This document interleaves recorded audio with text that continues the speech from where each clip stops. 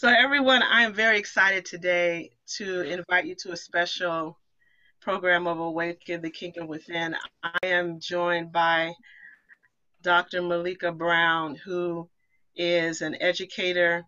She's a university professor, a PhD in psychology. She's a gifted speaker, and she is a unique individual moving throughout the world at this particular time. She has a great influence not only in the community, but also in faith-based communities. And I've known her um, long enough to tell my age, so we won't go to that extent. Welcome, Dr. Brown. Thank you. Thank you. I'm glad to be here. I wanted to get you on because I believe the setting that we're living in now, not just with COVID. It's just COVID is just another layer of so many dimensions of things we've been going through as a global society, as a humanity. I wanted to speak with you because I believe one piece we're missing is the understanding of just the human nature, the human body, the mind, the soul. We're missing a piece that I believe can help us navigate through the particular season and generation that we're living in. Just kind of generally kind of let me know what's going on in your neck of the woods and in your world and what you're seeing um, with the mental health of the individuals that you supervise or you work with. There's a pretty much a consistency with what's happening with the clients that I currently have. And I've gotten several new clients since we've been in quarantine since March. And one of the things about living in your house, working from your house, but not having the ability to go out. So it's different if you work from home because you can go to the store, you can go to the gym, you can go to restaurants, you can do different things. This is different because you don't have the ability really to go out safely, and it causes a different psychological stress on an individual. So a lot of things that people have been dealing with or running away from, they can no longer do that. And so the priority they are finding now to be healthy and to maintain is that they're seeking therapy in order to be better and basically to heal. Well, I'm glad to hear it. I know I am a person who's an introvert. For many of us, a need for us to talk through how we're feeling about that lack of control that we're going through. Definitely. I think control it's a very powerful thing because in our minds, we feel that we have the ability to control a lot of the circumstances in our lives day to day. And the things that we took for granted that we had control of are a lot of the things that we no longer are able to do currently because of the conditions. And it can psychologically eat you up when you feel out of control. And so people often go to very disastrous coping mechanisms in order to deal with that. I'll give you an example. For years, when I was younger, I was terrified of flying to the point where I would almost have anxiety to get on a plane. And when I was in my PhD program, I was forced to have to fly by myself because I had to go for school sessions out of state and obviously my family couldn't go, my husband couldn't fly with me. And I had to figure out what was really my issue, knowing that statistically flying is the safest method of transportation. I finally realized my issue was control. And a lot of people are feeling that right now, is that their life in general, the world in general, is out of control. And they don't know when things will get back to what they're used to or what they consider to be a norm. I believe that's true. I totally can understand that. And the new normal, the new pandemic normal, we will never exactly be the same as we were before. And that kind of leads itself to one of the areas that I did want to discuss with you today in relationship to the book. And one of the themes that I want to discuss in a higher dimension, though, is this understanding of ourselves. One of the keys I write about is living life in truth. And I really wanted to explore that with you because it seems very simple, and most of us do not believe we're not truthful with ourselves. But I wanted to hear your understanding, someone who understands the clinical nature of the mind and the human spirit. Is that true? Is it easy for us to be truthful with ourselves? No, and that's a very qualified no, because I feel like no is not. It's so simplistic. There's so many layers to it. From a psychological standpoint, just from the academic perspective, there are a lot of theories about the self and personality.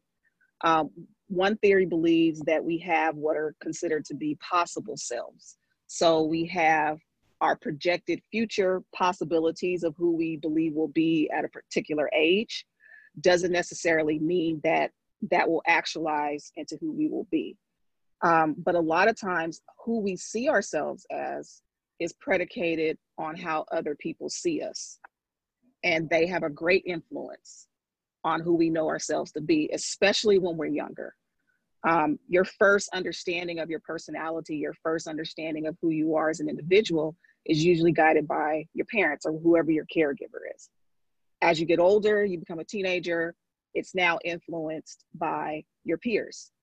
You become an adult, and then it starts to be influenced by the other meaningful relationships that you have. At some point, you have to really figure out who you are by trying to be self-aware, really trying to analyze and be honest with yourself. And that's usually where the issue comes in. Defense mechanisms are usually there because something psychologically that you know about yourself is usually too stressful, whether it's an experience or whether it's a personality characteristic or a behavior. It's something that is hard for you to process. And so you use a defense mechanism to deal with this. And I know how big of a fan you are of Freud. And so this is just very much textbook Freud. But the problem with that is that you'll never really know who you are if you're not honest. And that's usually the challenge I find with clients when they're coming to me. My job is to help them honestly see who they are and the situations and their behavior patterns. But a lot of times it takes time for them to get to the place to be able to accept what that reality is, whether it's good or bad. Because it's not a, I always tell people that it's not an indication of you as far as a person. I don't like it when people say, oh, that person's evil or that person's a bad person. Now, I do feel that there are exceptions to that rule. There are people that probably fit that, but there are people who make bad choices. There are people who, do bad behaviors.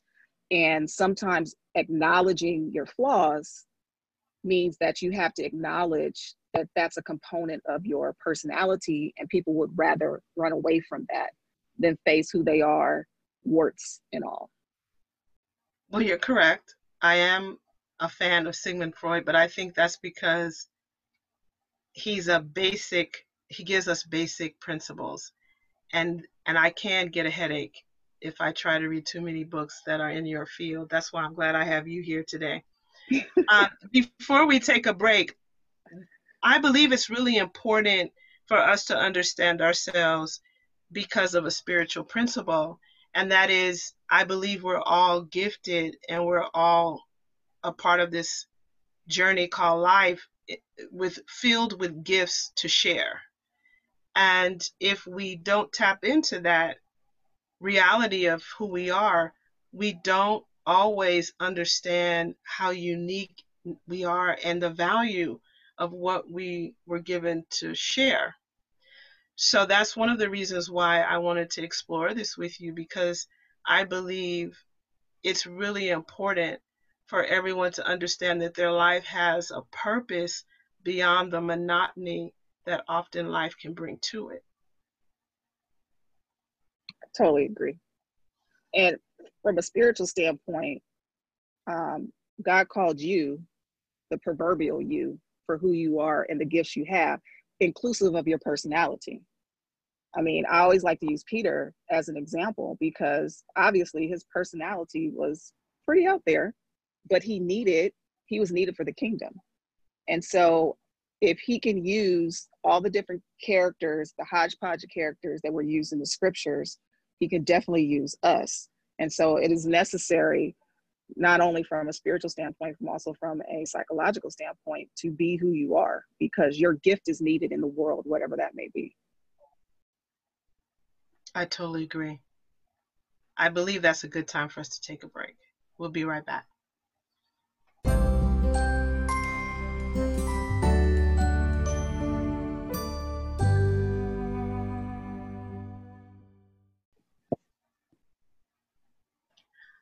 I'm back with Dr. Malika Brown, a beautiful individual who is giving us insight that I believe is going to help us become better human beings, better spiritual beings.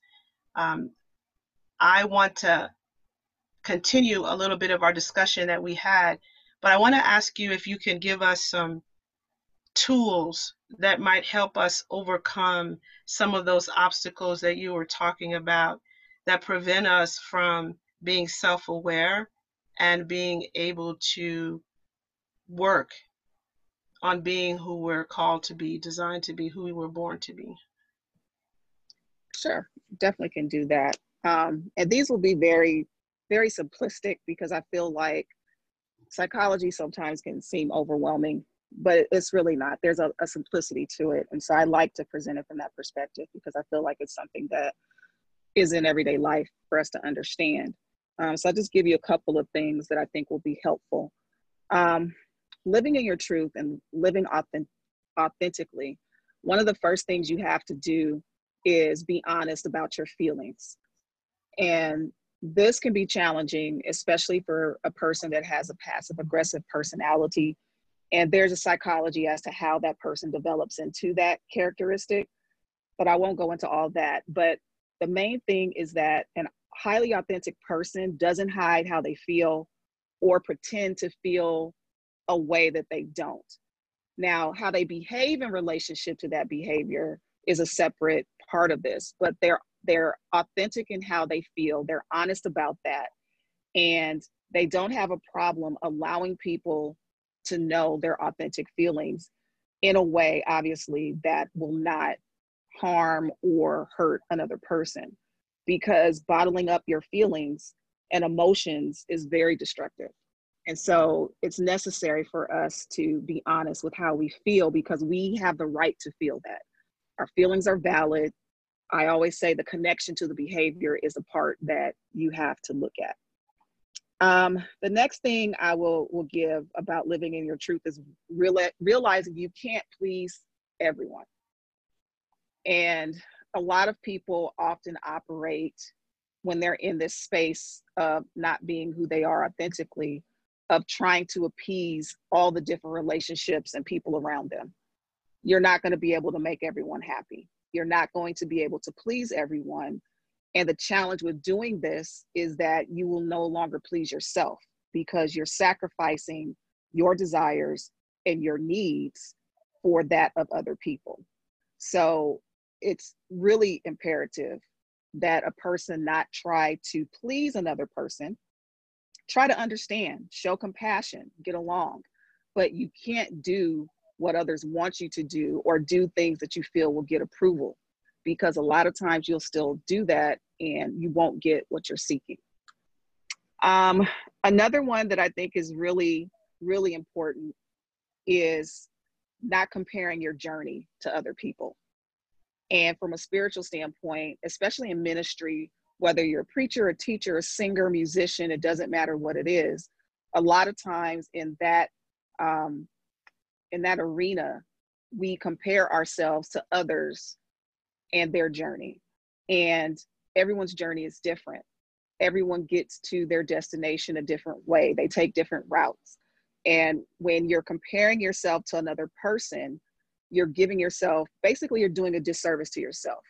You're discounting your gifts, you're discounting your aspirations, you're discounting your abilities that you have and the purpose that you have.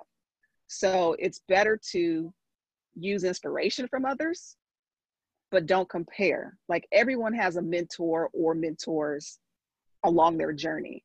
I've been fortunate to have several over decades of my life that are still in different capacities. And you're one in different capacities of my life. You've been a mentor in different journeys that I've had, from music to ministry to just all the different things that you've done in your lifetime. You've been a mentor along my journey, but I've never compared my journey to yours, because you're you and I'm me. And so it's really important that you don't compare your journey. Live in your truth, own who you are, but don't compare. The last one that I will give is to not seek validation from other people. We have to learn how to have our own self-worth and be our own cheerleader. Because if you're a highly authentic person, you're comfortable in your own skin, you don't need other people to tell you that you are special. You're unapologetic in who you are. You're comfortable with your imperfections. You walk with your head high. You're assured. You're just strong in who you are. And it's really important that you realize that your shoes are your shoes and no one can fill those. And once you realize that, you don't have to seek validation from someone who's not on your journey, who's not you. And I think that those four things are really easy starting points for anyone that wants to live in their truth and live authentically. I can't even summarize that. That is exactly what I wanted to leave with our audience today. So I will only say that I so appreciate you for being here. If someone wants to get in touch with you, um, let's do a PSA, because there is a lot going on in our world, in our society. What would you recommend as some of the resources that they can have access to if they do feel that something we've talked about today makes them feel they want to do a little more, I call it deep diving into their life? I would always say look for local services in your area. One of the beauties of this pandemic is that the speed ethically of getting teletherapy up and running fast tracked, because no therapist could meet in person. So the roadblocks that we were having prior to are no longer there, and every therapist is offering therapy virtually. So access is there. A lot of therapists are working with people. So I'm available. A lot of people, I always tell them if they want to find a therapist in their area, they can email me or inbox me on social media, give me their zip code and the specifics of the type of therapist they want, like a specialty, do they want a male, female, Christian, etc. And then I will send them links to different, like 3 or 4 different choices in their area, and then they can choose from there which one they feel like best suits them. So to get in contact with me, and I do the therapy, but I also provide resources to other clinicians. They can go to my website. It is malikambrown.com, and Malika is spelled Malaika. And that's the best place to get in touch with me. You can see what I'm up to, schedule appointments, also send me messages as well. Thank you so much for being here. I hope everyone leaves today understanding that one of the most important gifts that has been brought into this earth is you. I believe a lot at our core of what we're struggling with in our world, in our universe, is the lack of each other appreciating one another, and that we are so unique and so divinely distinct, and we have been given such beautiful things to share with this world, that it does create a sadness that's unexplainable when we're living our life and we don't understand why we're not fulfilled. Dr. Brown, I hope you'll come back and be with me, because we have a lot more that we could talk about. But today, I believe you have given us the essence of what I want to communicate in living one's life in truth. Thank you for having me. I would love to come back.